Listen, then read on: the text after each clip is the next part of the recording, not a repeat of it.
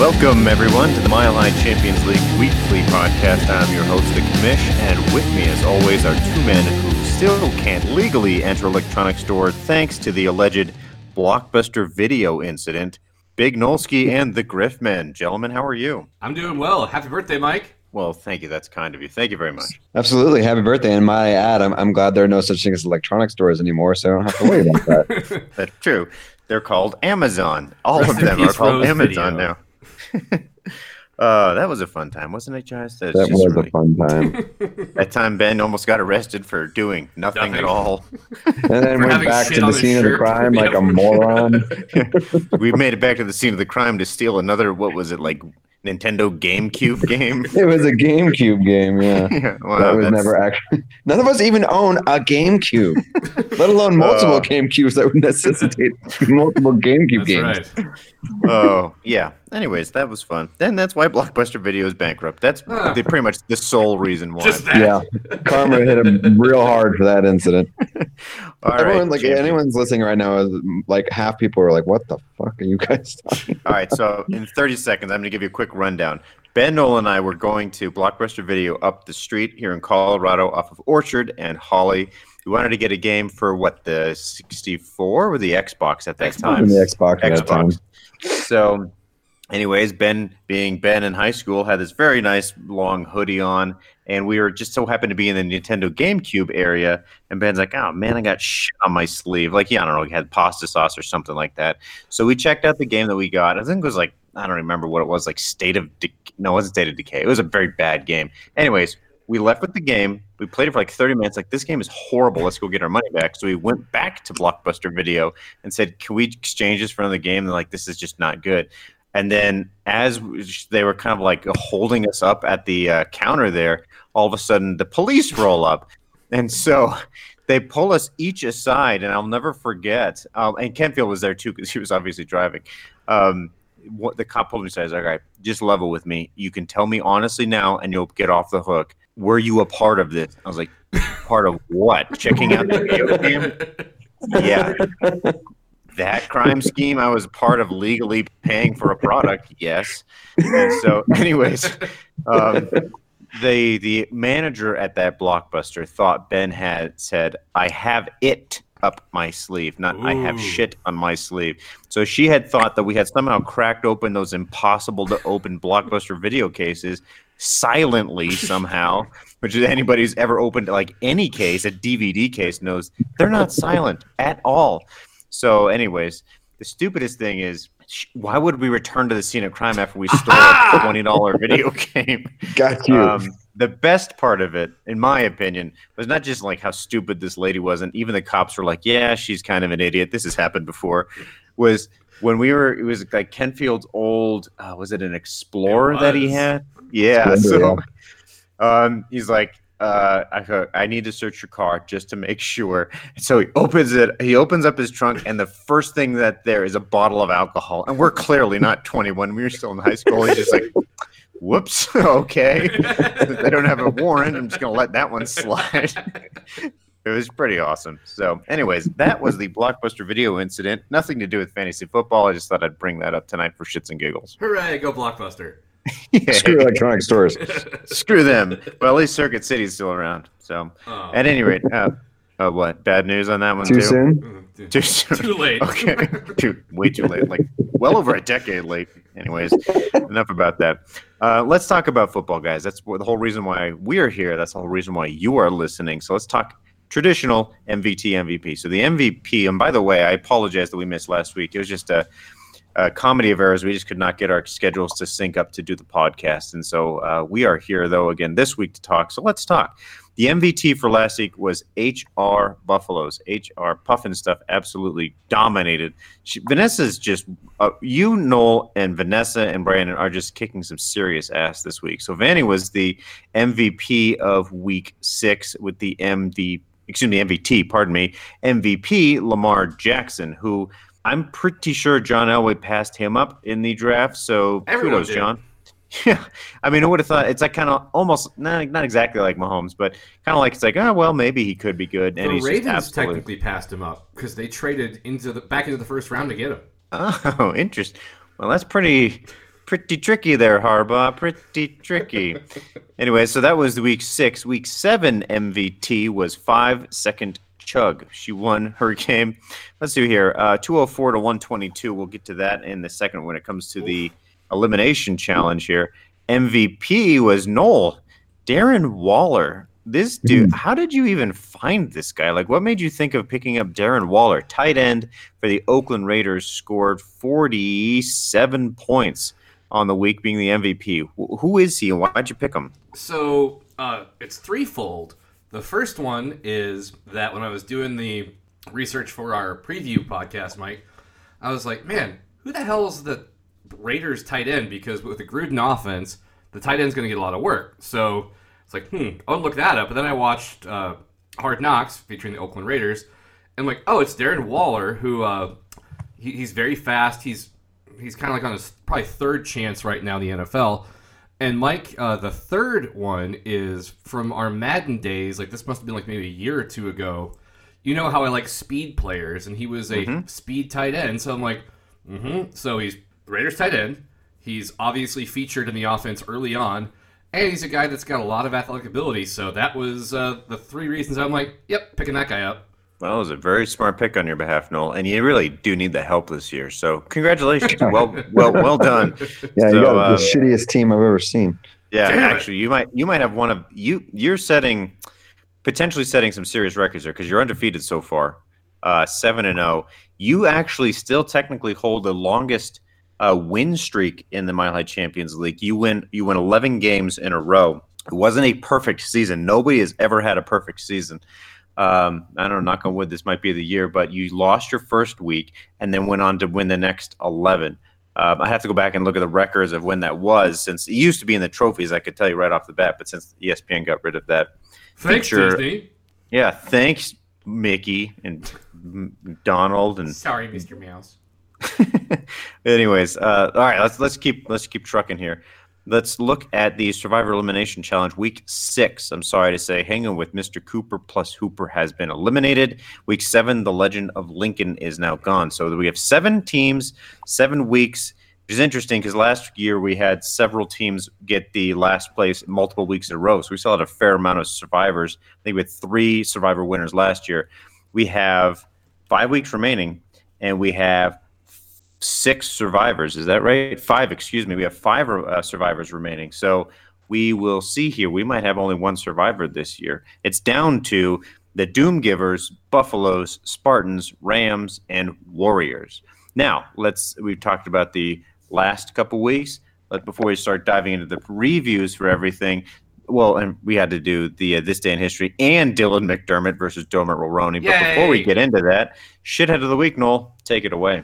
I regret to inform you both, mostly Ben, that Shithead of the Week is the Golden Boy, Tom Brady, who I just read something this week that if either of you are familiar with the Netflix show Living with Myself starring Paul Rudd, Tom Brady has a kind of a cameo in it where he walks out of a kind of a nondescript spa, if you will, in a nondescript storefront.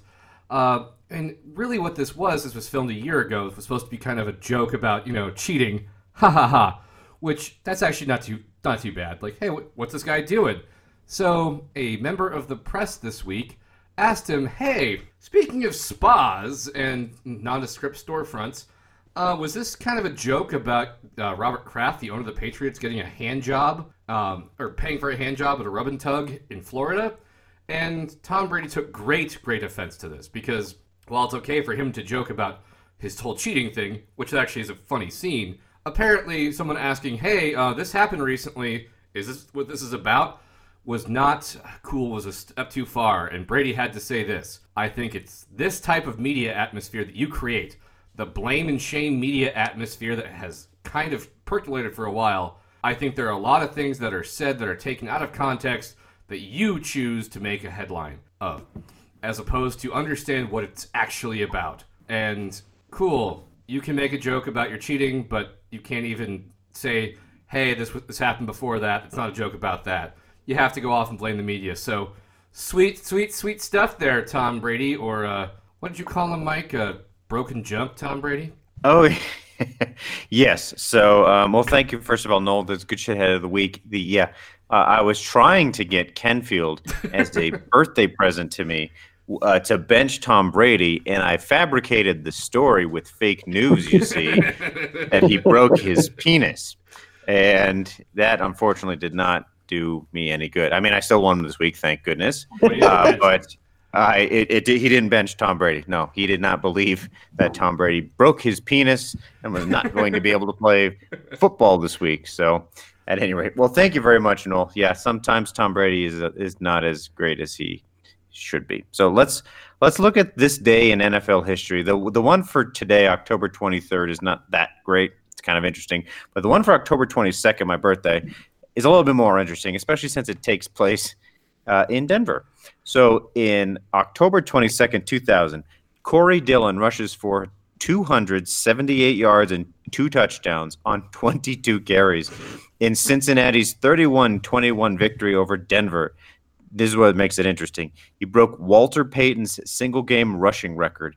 Dillon established the NFL rookie record, since broken, with a 246-yard outburst against Tennessee on December 4th, 1997. So congratulations, Corey Dillon. You've since been forgotten by pretty much everything else except for this one excerpt and NFL.com.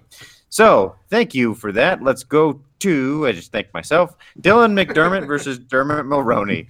Now, this week, gentlemen, I don't know if you've either seen this movie. If you haven't, you're not really missing much. It's got some crude humor and some fun here and there. But I want you to guess, we'll start with Ben this week, if it was the actor Dylan McDermott or the other actor Dermot Mulroney in the movie, the 2016, did it win Best Picture? It did not. Dirty Grandpa. I'm going to have to guess Dermot Mulroney. And Noel, what is your guess? Because he's been doing more comedy recently, I'm also going with Dermot Mulroney. Ding, ding, ding. You both win. You are both right. It is 2 for 2. Mulroney. So you guys are kicking some ass on this. Well, so congratulations. Way to go, guys. So you, Dylan McDermott, Dermot Mulroney, you guys both win Dirty Grandpa. Now let's go to the recap. No, that's a bad prize. No, X-nay. But you guys have to take it. That's the thing. You have to take it. Tom Brady's gonna swing his broken penis at you if you don't. Is this a family program or? God, no. Well, there's a lot of family, and we're all brothers and sisters, and so yeah, we're one big family here, Ben. But to answer your question more succinctly, no. So let's go to the recaps. Where am I? Where are you? I need to get more whiskey. I've only had one. How pathetic. That is a shame, Michael. I know. I'm not speaking well because I haven't drank enough. Not that I've drank too much. If I don't have enough in my system, I'm a goddamn idiot. So speak of the Devils, let's talk about my team. If you don't mind, Ben, please recap the Doom Givers versus the Mavericks. Absolutely. So I spent a good 3 hours recapping this, and all I really want to say is Michael won and Kenfield lost. All right, back over to you guys now. Okay, Noel. Now on to you. Or you want to do more? Oh, maybe just a touch. So this was coming into it projected to be a pretty close match. Michael did have the advantage going in for a number of reasons, but both had pretty close records, pretty close season score totals. Going into it, I think I might have even favored Kenfield coming off a hot week. But as always, his team was very reliant on the New England Patriots offense. And if anyone watched that game, you know damn well after 5 turnovers, you don't really need to rely on your offense to do much. And that showed pretty well. I mean, Tom Brady, didn't have a bad game, obviously, and neither did Julian Edelman. But collectively, netting slightly less than 40 points is generally not what you want from that duo if you're relying on them heavily. Not getting much out of the San Francisco running back. Jason Witten had a serviceable day. Kenny Golladay obviously did not live up to expectations with only 5 points, which is surprising considering that was a very high-scoring game. So at 135, not a great week for Kenfield. A few shining beacons of hope there with Tyler Lockett. Seattle had a great day, breaking expectations, but nobody had a huge breakout day for Kenfield and right to get him to rise above Mike's total points. And looking at Mike, he kind of this not a dissimilar situation. Nobody really had a stellar day, but he had enough people doing enough essentially to rise above Kenfield on this one. Minshew, I didn't even know that he was starting for Jacksonville at this point. Looking at 29 points, beating projections. Also, Derrick Henry beating projections. Tyreek Hill kind of matching exactly. And, Kansas City offense is always looking very dangerous. Mike, I got to say, you're not supposed to take tight ends out of their packaging. They lose value. Travis Kelce only getting 14 points after that recent trade. Not quite what Mike was hoping for there, but regardless, did get the win. And Mike kind of is looking to be up on the upswing at 3-4 after a kind of a rough start. So good game for both you gentlemen, but Mike's got the victor here. So with that, I think we'll turn it over to Noel. Could you please cover the Spartans versus Rams? I will. In the game that is sometimes known as the Engineered Bowl, the Littleton Spartans beat the Parker Rams in fairly resounding fashion. And this was one where it was projected to be relatively close, and because Brandon's team overperformed and Matt Larson's team underperformed, it did not end up that way at all, with Brandon winning by about 50 points. And this was really, a game where Brandon, I think, picked up Jacoby Brissett off of waivers probably this week and started him right away instead of, obviously, Jameis Winston, who's on bye. And he kept pace with Lamar Jackson, believe it or not. Jacoby Brissett kept pace with Lamar Jackson. 39.2, 39.8 for Lamar Jackson. Todd Gurley, another down week. We don't quite know what's going on. I know he's still kind of not quite 100% back to being healthy. Also, that was just a laugher against Atlanta, so they were going to kind of rest him early. Melvin Gordon, just a bad game, and closed it out by fumbling the ball away at the goal line to lose the game and take, I think, 2 points away from his total. There, we got 12 total. Michael Thomas continues to thrive, even with Mike's best friend, Teddy Bridgewater, throwing the ball, 38 points. John Brown, who I thought was flash in the pan, 27 points for Buffalo. So that works out well for Larson, but just not quite enough. Horrible week for Evan Ingram, who was back, but obviously not quite healthy enough, with 2 points.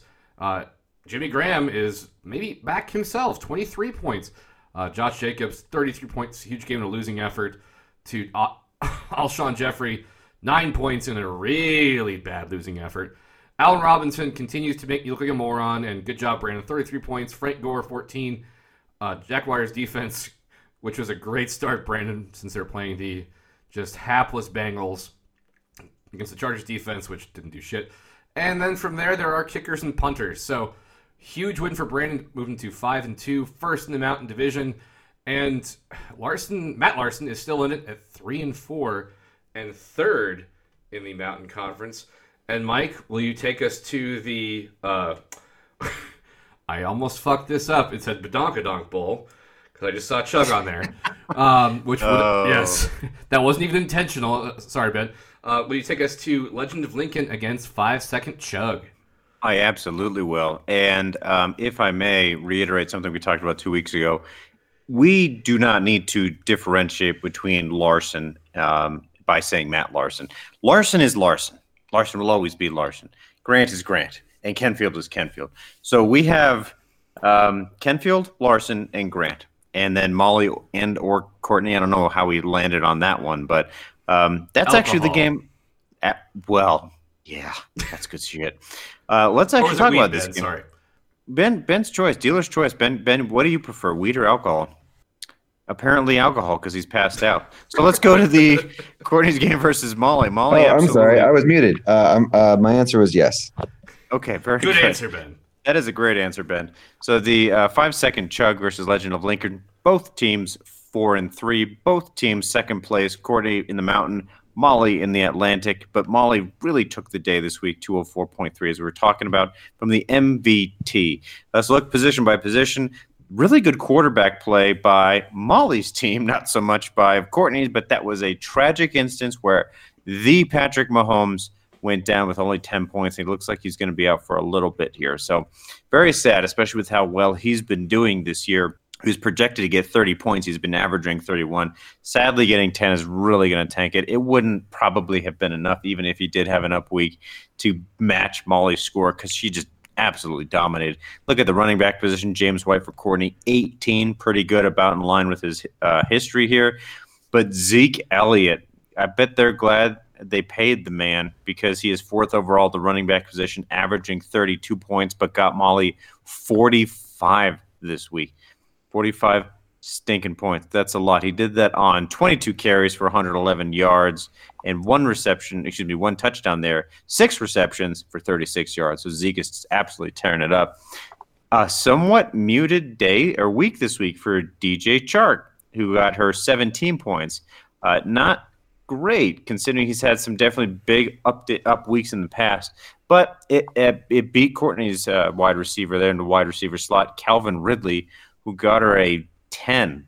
We're talking like punter-level points here, 10. Not so great. So clearly Molly won that one. Here's where it got a little interesting for Courtney, at least. She won the tight end position because Zach Ertz scored 9 to Jared Cook's 0. I don't get that. Why the heck did Jared Cook get no points? Was he hurt, guys? What happened here? I don't think he was hurt. I think it's just Teddy Bridgewater does not have a rapport with him, and he really just hasn't lived up to expectations in New Orleans at all. So I think it's that as opposed. I don't think he was hurt. Interesting. Well, also Teddy Bridgewater can suck a D. So the flex position, we had T.Y. Hilton for Courtney, 26 points. Leonard Fournette, 34 for Molly. I mean, all of her players did really well, minus Jared Cook.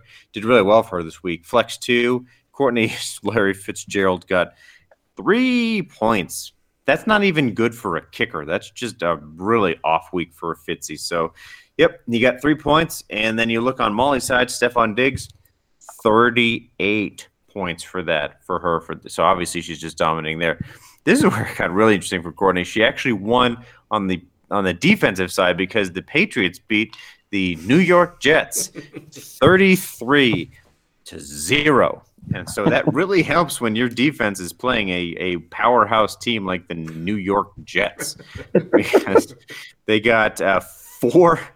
I guess he might have some mono and his vision isn't great. 4 interceptions from the Jets. He 2 fumble 3 recoveries. of those into the end zone. It was it was pretty bad.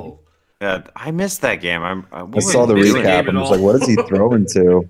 Oh, man, I don't know what I was doing. He said he was seeing ghosts. Okay. It's a whole story. I won't get into it right now. Yeah, he said he was seeing ghosts. Time for the psych ward, I guess. Yeah, so maybe it wasn't mono. Maybe the dude's just fucking crazy. Anyone think of that? I see dead receivers in the end zone. So anyways, Courtney's D absolutely dominated there, 38 points. The Saints did very well, too. 21 points for Molly. Interesting thing there is they let the other team score quite a bit there. They let Chicago score 25 points. The only way they were able to get 21 points out of it is because they got 2 fumble recoveries, 2 sacks, a safety, which is always helpful, and a kick block. What am I trying to say? Field kick. Thank you.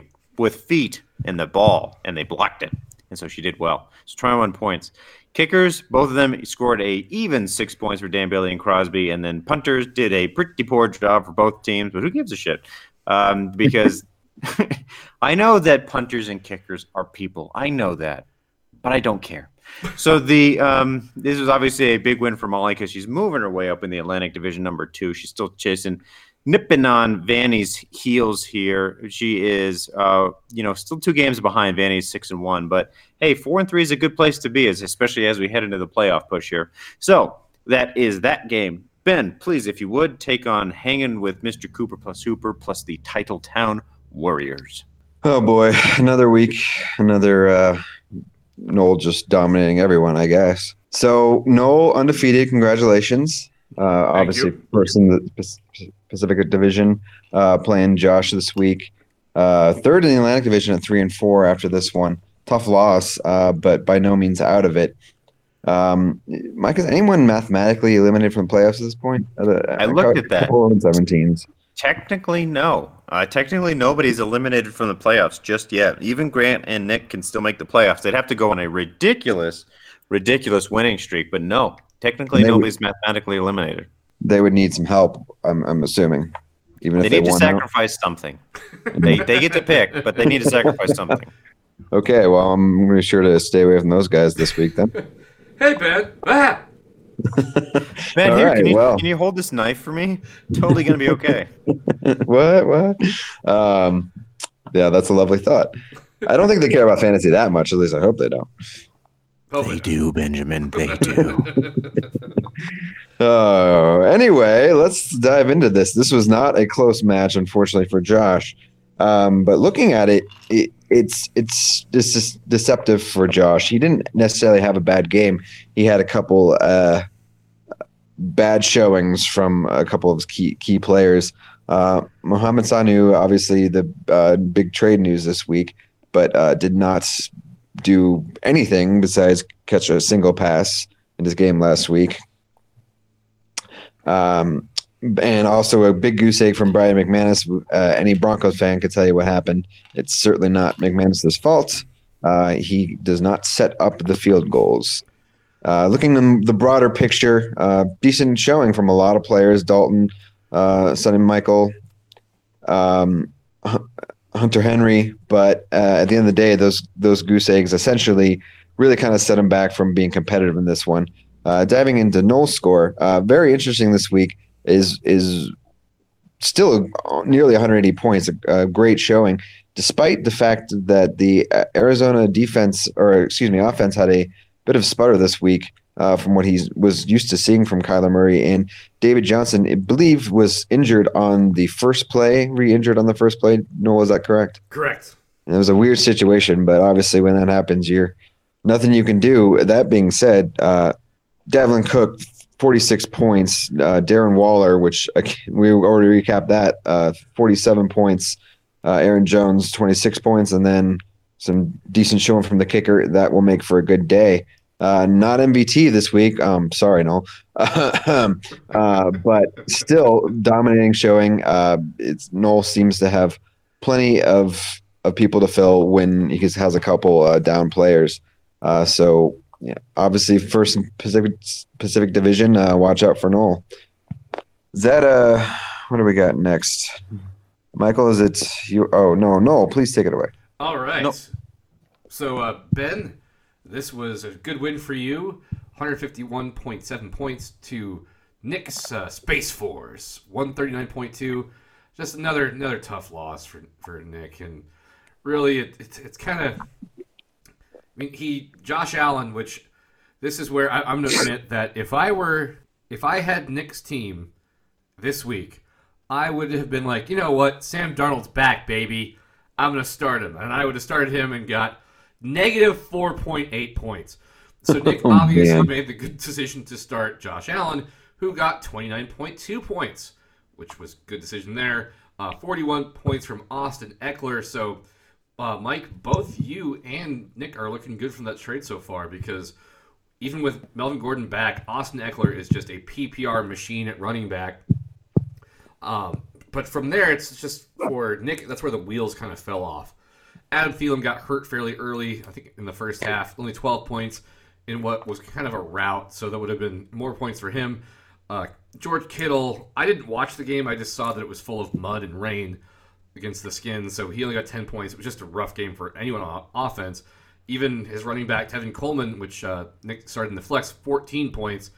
And then Phillip Lindsay, 8 points because Joe Flacco sucks, and he got Phillip Lindsay killed back into the game.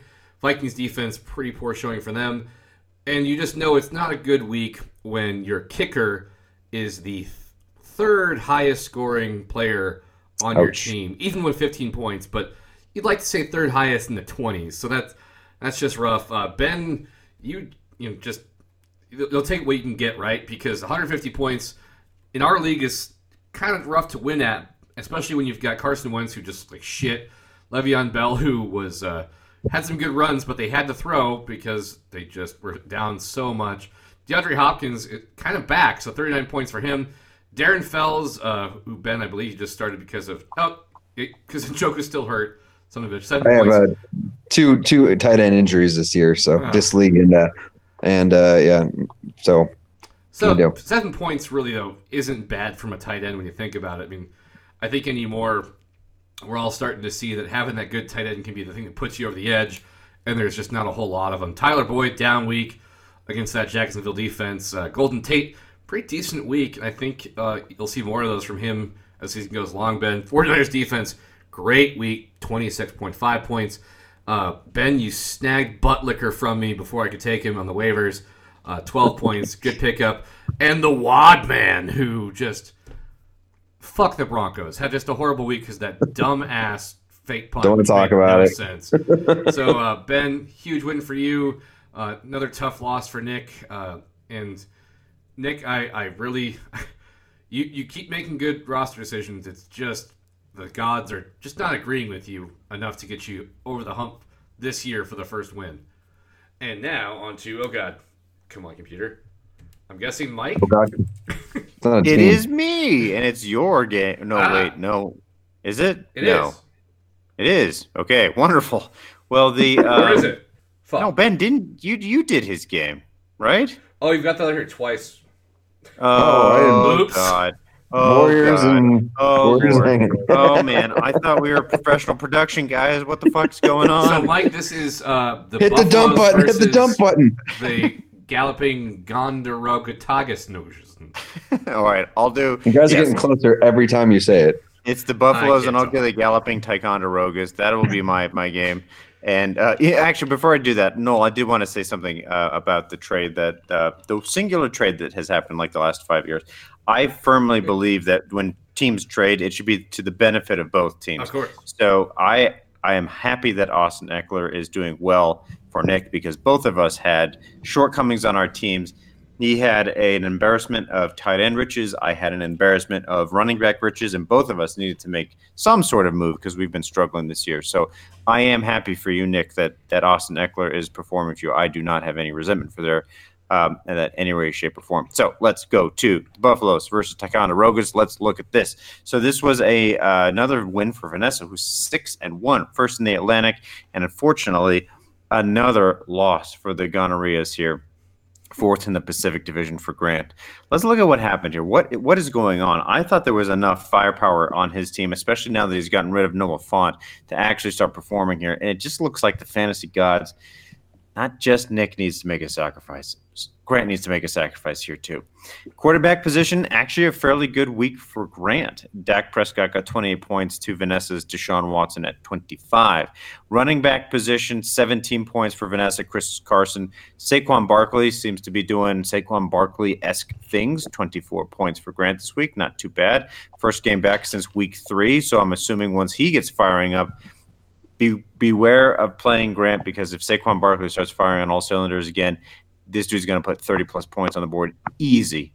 Wide receiver position, Julio Jones for Vanny, 24 points, and Cortland Sutton got Grant 23.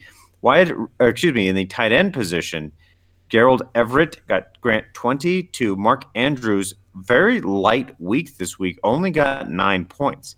He's been averaging almost 21, so the fact that he got 9 is a little bit surprising. I think it's because Lamar Jackson basically stole the show. I mean, he poached points from Mark Andrews. He poached points from the wide receivers. He poached points. Say that 10 times fast. From Mark Ingram II. So it's been a good game for Lamar Jackson, not so much for the ancillary players on the Ravens. In the flex 1 position, Cooper Kupp got 16 points. That's kind of light for Vanny, considering he's been getting almost 29. Miles Sanders for Grant got 12. I don't know if Miles Sanders...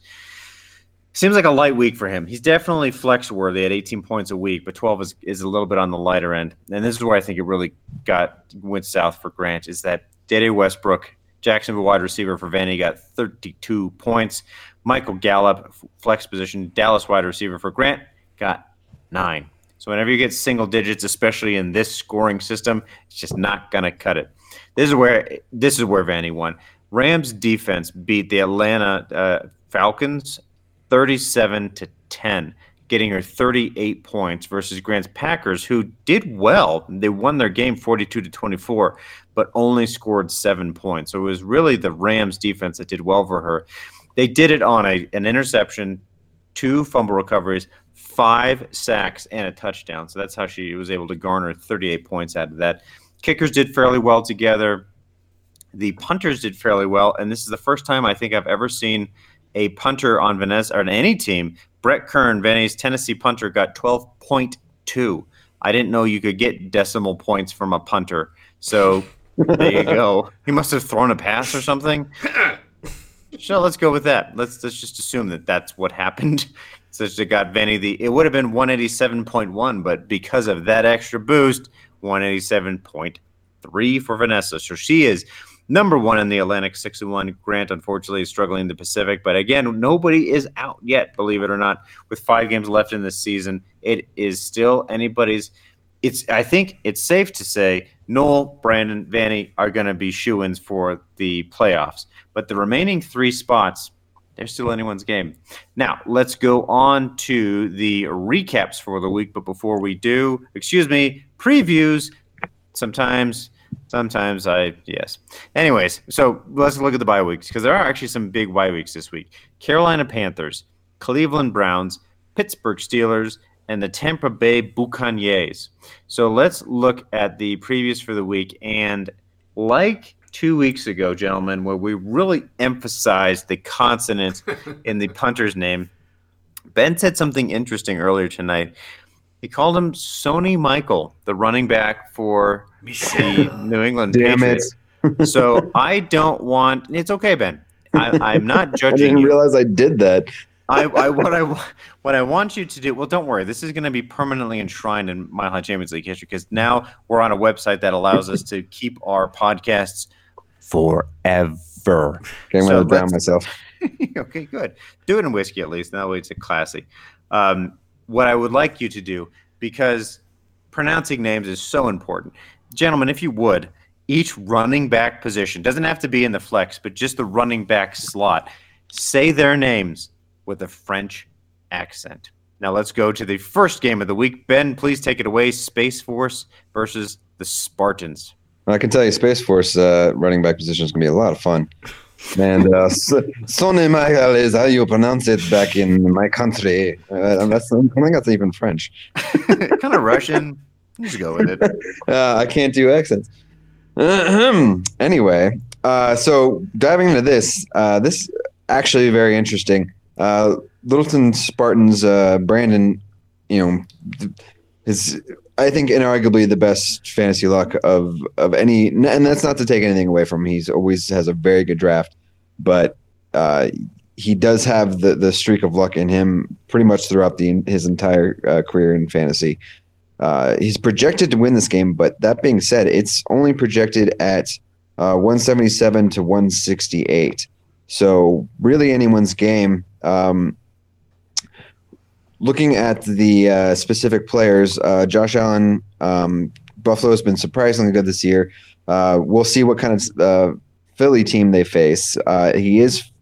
Josh Allen is favored projected at 30 points. So obviously they think the Eagles defense is something to be desired. Jacoby Brissett has obviously been very good replacement in Indy. Austin Ekeler is playing Chicago at number 3 position rank, averaging 33 points. Surprisingly, only projected to get 21 against a stout Chicago defense, so I guess not that surprising. Todd Gurley, the second, please, is projected to get 26 points against a lowly Cincinnati defense for Brandon. Also, Michael Thomas at wide receiver for Brandon has the edge clearly over Corey Davis, 30 points to 17 points. Going down the list, it's actually pretty close from that point on. Couple of flex spots for Nick. He made a good pickup this week. Somebody wide receiver or a running back I tried to get. So do not count him out. We'll see how this goes. In terms of predictions, I have to go honestly with a turn in luck here. I'm probably going to curse myself for saying it, but Nick, I think this is going to be your first win this week. You got some good matchups. I think some of these players are going to overperform based on them. So good luck to you both, gentlemen, and we'll see what happens.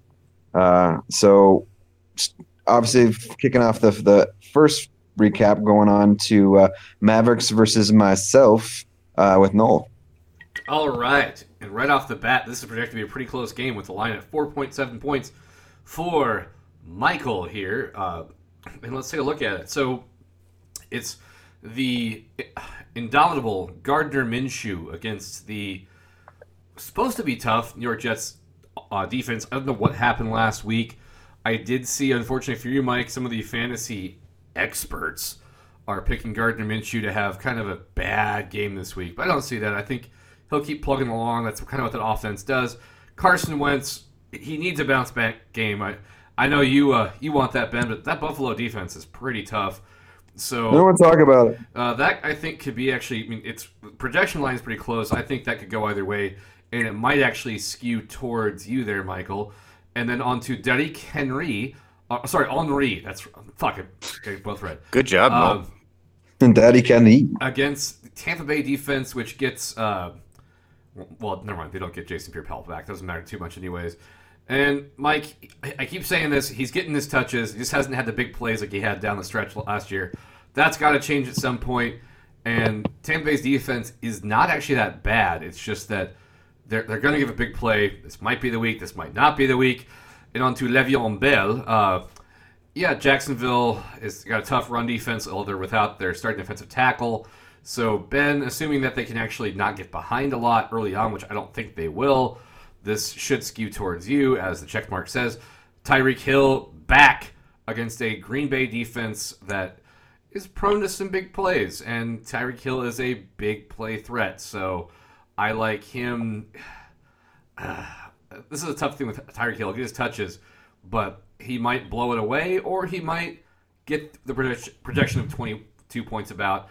DeAndre Hopkins had a big week last week. Maybe he's back to doing that against an Oakland defense, which they traded away their best corner, so it could be a big week for him. Travis Kelce over Darren Fells, obviously.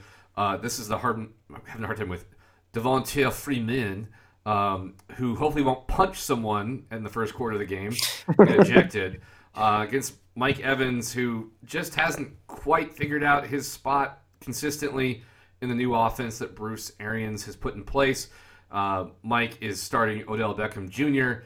in place of Mark Ingram, who is on bye. So that's kind of, I think, Mike, you'd rather not be doing that. But I think they got to find a way. I know New England's defense is historically good so far this season, but it's Odell Beckham Jr. and Tyler Boyd, who I don't know what the hell is going on with him in Cincinnati this year. Just hit or miss, it seems like. Bills defense, good start against that Philadelphia offense, which is missing just receivers and hasn't really found a run game yet. But then again, 49ers, never mind, they're facing Christian McCaffrey. And then, kickers and punters, although I'm sorry, Mike, I have to give it to the butt-licker because you just have to go with the butt-licker and the wad man. But I do think, Mike, this is definitely your game to lose, but this is going to be close. I think it's going to come down to just 2 or 3 players on each of your teams, maybe just 1 or 2 for that matter, just going absolutely nuts. On your side, Mike, I think it's going to be your big 3 in Henry, Hill, and Kelce. Henry Hill, that's fortuitous. And then for Ben, Le'Veon Bell, Hopkins, and Mike Evans, I think, are the guys to watch in your team. And from there, Mike, let's go on to the Human Resources Buffaloes versus the Legend of Lincoln. I'm gonna interject really quick and just point out that if Mike and I had played last week, he would have won by 0.3 points. So I don't think he can get much closer. That being said, new week, so we'll see. By the way, no, you actually reminded. I actually misquoted who was playing. Has bye weeks, technically not playing this week. I quoted the week 7 bye weeks. The week 8 bye weeks. Yep, are the Baltimore Ravens and the Dallas Cowboys. So those are the 2 teams. Not Pretty actually fantasy relevant there on the Ravens especially, but also with the Cowboys there with Zeke and Prescott. So kind of some big absences with the bye weeks this week, even though it's only 2 teams. Let us go on to the Human Resources Buffaloes versus the Legend of Lincoln. And let's look at this. So right off the bat, the computer is projecting Vanessa to just absolutely blow it out of the water here, 195.3 to 158. Is that right? Only time will tell. Let's look at position by position. So Deshaun Watson versus Jared Goff. Jared Goff, I want to like him more than I do, but he's just not fantasy. He's just not that productive on fantasy. I mean, he's only scoring 17. Excuse me. He's 17th ranked quarterback so far this year. He's only putting up about 22 points per game. Compare that to Deshaun Watson, who's the number 2, is putting up 34 points a game. You have to give it to Watson here, not just on the stat alone, but they're both going against shit defenses this week. Watson is going against a slightly worse Oakland defense versus Goff's slightly better Cincy defense. But nevertheless, I think this is Deshaun Watson. Christian McCaffrey versus Nick Chubb. I like both of these running backs a lot, but how could you not say Christian McCaffrey? Mike, forgive me, French. Oh, I'm so sorry. I mean, Christian McCaffrey and say it right, Frenchie. Nicholas Schub. He wants yes, they are very good when they play the football. So Nick Schub. He's going against the number 1 New England defense here. Thank you, Noel. I can't believe I spaced that. That was my own game. So he's going against a really tough defense, but Christian McCaffrey is also going against a very difficult San Francisco defense. So both these guys have an uphill battle here. Just because it's Christian McCaffrey and he's been averaging 49 points per game, you have to give it to Christian McCaffrey there. Yeah, I know. Ridiculous. You might say, why would you pay in the draft $69 for a player? It's because you get 49 points a week. You're third of the way there to the points you need to win, essentially, with one guy. So that's why Vanessa picked Christian McCaffrey. So that's I got to give it to him. The wide receiver position, we have Julio Jones versus Calvin Ridley. I like Julio Jones a lot. He's going against a pretty good Seattle defense, 9th. But guess what? So is his teammate, Calvin Ridley. So looking at these two, Julio Jones is clearly the pick here just because he's a more talented specimen. He's the more physical specimen. They're both really good wide receivers, but Julio Jones has this one licked. TJ Hawkinson for Detroit on Vanny's team versus Zach Ertz for Courtney. I think this you got to give to Zach Ertz, even though he's going against a slightly harder defense, the 3rd-ranked Buffalo defense versus the 4th-ranked Giants defense for Hawkinson. I just like Zach Ertz. He's a dynamic player, and they don't have a ton of firepower for Carson Wentz to throw to beyond Zach Ertz. I mean, they have some, but not a lot. So I like that. I like Ertz here. You just like saying Ertz. I do like saying Zach Ertz. It's a lot of fun for me. In the not wide receiver, flex 1 position, we have Cooper Kupp for Vanny and T.Y. Hilton for Courtney. I got to give it to Cooper Kupp here. This dude is an absolute stud. He is facing a pretty tough defense, but guess what? Hilton is facing an even tougher defense. Believe it or not, all right, gentlemen, you know that New England's defense is really good. Do you know who the number 2 defense against wide receivers is this season? I couldn't say. It's not the 49ers? It is the Denver Broncos, believe it or not. Son of a bitch. Even though we kind of suck a lot, apparently we're good against fantasy wide receivers. So cool. Yeah, wonderful. Let's put that on a trophy. So in the flex 2 position, oh wait, I got his pick. Cooper Kupp. He's just that good. Chris Carson, Seattle running back versus James White, New England running back. We've got wow, this is a tough one. I like both of these guys here. Just based off of the fact that James White is running against a pretty bad, even though Chris Carson's doing really well this year, I think James White's actually going to blow it out of the water against Cleveland. So my vote's actually with James White. In the defense position, the Patriots against Cleveland, yeah, I'm going to go with that. Rams are playing Cincy. That's also a really good bet because the Cincy defense, or Cincy offense, I should say, is not that great. But the Red Rocket every now and again can get it going. So I think the line has it right. I think that was another bad sentence, Mike. What? Phrasing. You know what? I know exactly what I said. Anyways, yeah, this is definitely Vanny's game. She is almost unstoppable this year. I mean, clearly a top contender for the Colorado Bowl. So let's go on then to the next game. Ben, if you would please, the Rams versus Gonorrhea. Don't call it sibling rivalry, except do, because that's what this is. It's the Larson Bowl. The Larson Bowl. That's what would that be sponsored by? Larson. Actually, there's Look Larson Automotive here in Seattle area. It's down in Tacoma. My first thought was Dr. Scholl's inserts. I don't know why. I don't know why that came to my head. I was gonna go with the cereal kicks. Oh. I think we just called the Larsons boring. No, dude, Kicks is amazing. The berry Kicks, come on. Kick tested, mother approved.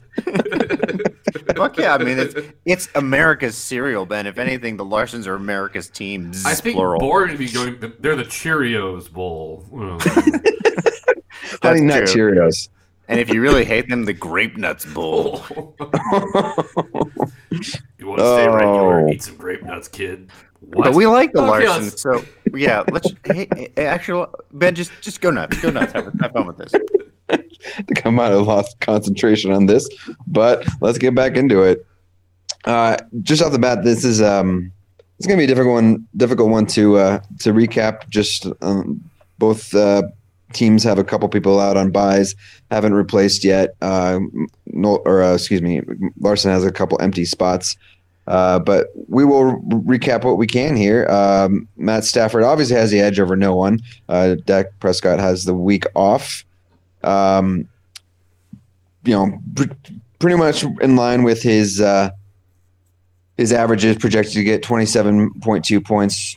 Solid performance this year. Nothing great. Pretty much what Matt Stafford always does. Alvin Kamara is questionable, but I would be surprised if he did not play against Arizona. That should be a really good matchup, actually. And we'll see. This could be the week Drew Brees comes back. What are you guys' thoughts on that? I don't think he will, but I did see that he's saying he wants to play. But so he's coming back soon. I think it's going to be another week. I think so. They have a bye week next week too, and with how well Bridgewater has been playing, I think they're just going to bench him, get him super healthy, come back in week 10.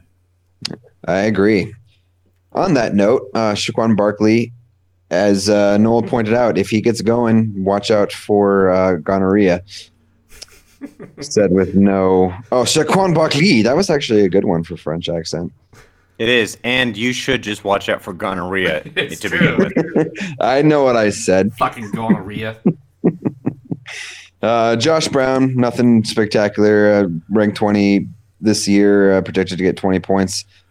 Surprising, the Philly defense is not that great, so we'll see what happens there. Jimmy Graham, coming off a good week against Gerald Everett, edges out with 14.9 points. Notable on Larson's team, Melvin Gordon. He stuck with them through the suspension. Has not come back into his the form that I'm sure Larson was hoping. That being said, despite his averaging about 12 points every week, he's projected to get 22. Big test there for Larson if he wants to come out ahead on this one. James Conner has had a pretty solid year. Questionable. Larson has 3 questionable people on his lineup right now, but we'll see if they that... actually questionable people, Ben? I thought they were okay. Thank you. They're good folk. Question. I hate you. So we'll see if it's that time of year, middle of the year. I'm pretty sure half of the players are questionable at this point. Everyone's dinged up. So I would predict all those players actually see the field this week. So we'll skip kickers and punters because, as Noel likes to say, there's kickers and punters, and Larson is not starting any currently. Hooray! So, yes, in terms of predictions, I would like to say that Grant will break his loss streak this week, but I think Larson will have this one solidly in hand, and Grant will fall to 0-8. Has there been an 0-8 Mike? I'm sure there has. There has, yes. All right. Well, good luck to you both. And Noel, please give us Chug versus Hangin'. All right. So, Mike, I'm going to do 2 different intros here, and feel free, because I don't know how much privacy they want. But the first one is, this is a battle between not only a happily married couple, but an expecting couple they recently announced. This is a battle between Molly and Josh, the 5-second Chug versus Hanging with Mr. Cooper plus Hooper, and it's supposed to be super, super close. And from there, I don't think it's really actually be that close. Kirk Cousins, who after getting called out early in the season, 21.6 points, he's doing a lot more than that against this is the game tomorrow night, an abysmal Skins team. And I would imagine Josh might change this. I don't know.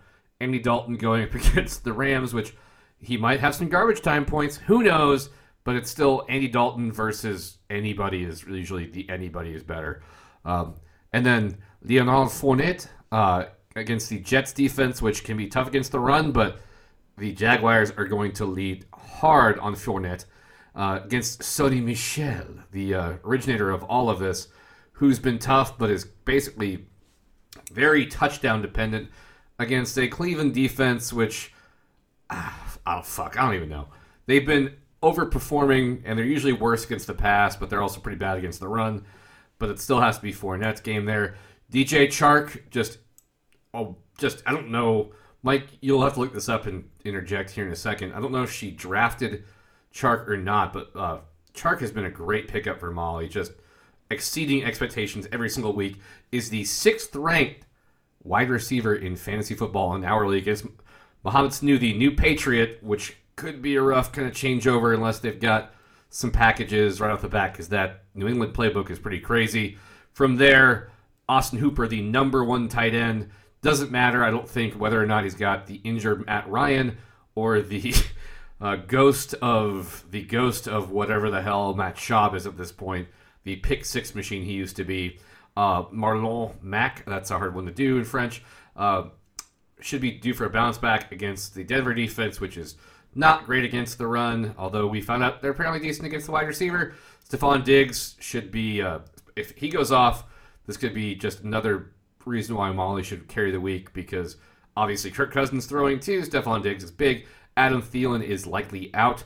Marvin Jones had a monster week last week. We'll see if he does it again this week against a just porous, bad New York Giants defense. But then again, there's Hunter Henry, who's just been huge since he came back. Saints defense against Arizona. This is going to sound odd, but if New Orleans scores a lot of points on offense, that could mean not so much production for Molly for their defense, because Arizona is garbage time. That's why I picked them. But if it's close, I think this could be go along with the check mark for Molly here. Eagles defense against Buffalo. You like it because it's Buffalo, but at the same time, the Eagles defense against the pass has been terrible. The run defense is getting worse. They're without their best defensive tackle right now. Might be out for the rest of the season. And then Mason Crosby has had some big games recently against McManus, who should have big games but plays for the Broncos. Fuck us. Matt Hack has been... We suck again. We sure do, Ben. The Denver Broncos. And then Matt Hack of the Miami Dolphins, who they really suck, should be punting the ball a lot. As where I don't know if Jake Bailey for the Patriots will be punting as much. So I like this game, not just because the projection says so for Molly, but I just think there is just so much more upside here. And there's some things to watch out for if you're Josh here. Obviously, Andy Dalton and also Mohamed Sanu being on a new team. So, yep, I like this one for Molly. And I'm sorry, I wasn't paying attention. Was there any French accents in there? There were. I did... Leonard Fournette, Sonny Michel. I kind of failed at Marlon Mack because that would be kind of hard to like Marlon Mack, I think would be. But yeah. Very good stuff. Very good. Yeah. And to answer your question, Noel, nobody drafted Mr. Chark. Molly picked him up off of free agency. Very good. Yeah. So what a pickup. That might be one of the best pickups ever in Mile High Champions League history. Besides... Who was that running back the Broncos had in like 2012 God, I can't remember his name, but I only remember it because I picked him up the year that I won the championship, and he was just sitting there in free agency. I can't remember his name. It'll come to me in like the middle of the night. I'll wake up, sit straight up in bed, and be like, "It was blah blah blah," and then I'll fall right back asleep. But anyways, let's look at the final game of the week: the Tittletown Warriors versus Murica Doomgivers. Now the line has Knoll winning right now, 167.7 to 139. And it's easy to see mostly because Kenfield's starting two players on bye weeks. So that would be one thing. Plus, Julian Edelman is questionable, but isn't he always a little questionable? So let's look at the quarterback positions. Noel, you've got Kyler Murray. Kenfield has Tom Brady. Kyler Murray's going against a pretty bad New Orleans defense against a quarterback number 20, but good old Tommy going against number 22 here. However, I think that Kyler Murray probably has a better opportunity here. I'm going to go with Kyler Murray. I just like him. I mean, I like Tom Brady too, but I just feel that Kyler Murray, for no other reason than I just feel it this week, is going to outperform Tom Brady. In the running back position, we have David Johnson, assuming he plays, because he is currently questionable. What is he? He doesn't have a broken penis. He has an ankle injury. Which is almost as bad as broken penis. Wait, what? Yeah. What? Who? Broken ankle penis. How do you guys find out about these things? I don't want to know. NFL insiders, Ben. They're in your pants. I think it's better to say you don't want to know, Ben. And then, okay. I don't know. Actually, I don't think Johnson's going to play this week. He didn't practice today. We are recording this Wednesday night as usual. He did not practice today, so he is very, very questionable at this point. And then Matt Breida for Kenfield, San Francisco running back. I didn't think the backfield in San Francisco was going to do that well this year. He's not great, but he's also not bad either. He's been averaging about 22 points a game. He is running against a fairly stout Carolina defense. Assuming Johnson plays, he's even running against a more stout New Orleans defense, and given the firepower in New Orleans offense, they're probably going to have to throw the ball quite a bit. So I got to give this one to Mr. Breida here versus Johnson. In the wide receiver position, we have Keenan Allen, Los Angeles Chargers wide receiver for Knoll, versus Julian Kegelman for Kenfield here. And I don't know. I'm assuming Edelman's going to play because you never know with fucking Hoodie there. What's his name? Belichick. If the his name is Hoodie. His name is Hoodie Belichick. Hoodie. I think he has a first name, but I really don't care what it is. His name is Hoodie Belichick, and so he fucks around with the injury report more than any other coach that I am aware of. So Edelman is currently questionable, but you can guaranteed he's going to play this week. He's going against a very run-of-the-mill Cleveland defense against wide receivers. Keenan Allen's going against a bit of a better Chicago defense here. So I think this is actually, this is a tough one. I'm going to go with Keenan Allen. I just, watching him play last week and knowing how pissed Phillip Rivers probably is after losing last week, I'm assuming they're just going to want to run all over Chicago, especially since they're at Chicago. They're going to want to make a big scene. So I'm guessing Allen's going to do well this week. Tight end position, you have Darren Waller versus nobody. So I'm going to go with Darren Waller. In the flex one position, you have Dalvin Cook versus Tyler Lockett. These two are stud muffins. Dalvin Cook has been scoring 40 points a game. Tyler Lockett's been getting 26 points for Kenfield. I love me some Tyler Lockett, but, man, I got to go with Dalvin Cook this week. Even though Tyler Lockett's going against a pretty bad Atlanta defense, 28th, but Dalvin Cook's going against also a pretty bad Redskins defense, 23rd. So I got to give it to Cook. Flex 2, we have Aaron Jones, Green Bay running back for Knoll, and Kenny Golladay, Detroit wide receiver for Kenfield. Man, I think this is going to be closer than it looks because Kenny Golladay without Kerryon Johnson just got hurt, which I learned today. And so he's out. So I think they're going to be forced to throw a little bit more. They still have two good running backs in Detroit, but Kenny Golladay is the guy in my opinion, at least in Detroit, and he's going against a pretty bad Giants defense, 23. But in Knoll's favor, Aaron Jones is running against KC's 27th ranked run defense, and because They're with sans Patrick Mahomes. I don't know if they can put up the points, meaning that I don't know if Green Bay is going to need to pass the ball if they are behind. And given what they showed last week, putting up 42 points, I'm assuming Jones is just going to take the day here. So I got to give this one to Jones. Even though I like Golladay, I think Jones is going to take the week. Titans D versus the Bears D. The Titans D is actually pretty good, but the Bears D is even better. Titans are going against Tampa Bay, though, who are 23rd ranked. So it might be closer than the spread's looking at right here. But the Bears are going against the Chargers, who are 19th ranked. So they're not great, even though I said that Rivers is going to probably try to sling the ball and prove himself again. He's sometimes interception prone. So I think that Chicago will actually take this one, which is what the computers are saying. So kickers and punters, and we're looking at the line. Assuming Kenfield puts in a tight end, get about 15 points there, so that shrinks the line to about 13. Assuming Kenfield puts a kicker in, you're looking about 8 points there. So we're looking at a fairly close line, actually, when Kenfield starts players who are actually playing in the NFL this week. I think that'll be really key to his success. I think this is still your week to lose, Noel, but it's going to be closer than the projections are saying right now, particularly because there's two players Kenfield aren't playing. But I think actually Kenfield could potentially win this week. You might actually lose this week, Noel, and I just think that Tom Brady and Edelman are going to go off this week, assuming Edelman plays, which I think he will, just because I think Cleveland they just came off a bye week. They've got something to prove because they're on paper an amazing team, but they've been fairly shit this year.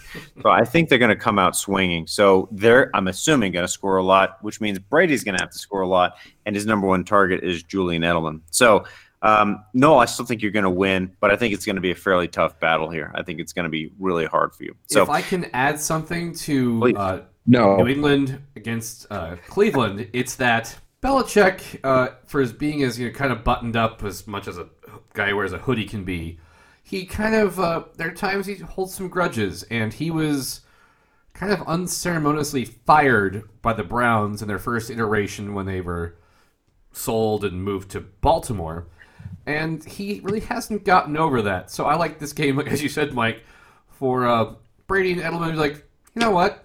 Fuck this. We're gonna light you guys up. So I think there's a very good chance of that. Guys, the Browns could beat the Patriots. Could happen. It could. It could, Ben. That is a possibility. We could also get hit by a meteor we didn't see in space tomorrow, but don't see that happening much either. It's possible. It's possible. But you got to look at the two words, possible versus probable. Now, the Patriots have to lose at some point, right? I mean, they can't just continue this streak. It's not like they've been playing the cream of the crop in the NFL here so far. I mean, besides Buffalo, their division is an absolute joke. I mean, their division for the last 20 years has basically been an absolute joke, but I digress. So let's dive into the poll, and then we're going to head out here. So the poll this week is an early prediction because we're more than halfway through the season. My question to you all is, which division leader do you think would win the Colorado Bowl at this point? In the Atlantic, we have the HR Buffaloes. In the Mountain, we have the Littleton Spartans. In the Pacific, we have the Titletown Warriors. Go ahead and vote. Have some fun with that. And with that, gentlemen, we have actually reached the conclusion of our podcast. So I am good. Ben, do you have anything else you'd like to say? I prefer the French running backs. Who doesn't? Noel, is there anything else you'd like to say? Let's just go with happy birthday to you, Mike. Happy birthday to Vanessa from, a couple weeks ago? And congratulations to Molly and Josh. Wonderful. Cheers. Well, that's very kind of you to say all of that, Noel. So with that, we will sign off with a bunch of love from the My Light Champions League. Good night from me, the commish. Good night from Big Nolski and the Griff Man. Noel, please send us out. Go Broncos!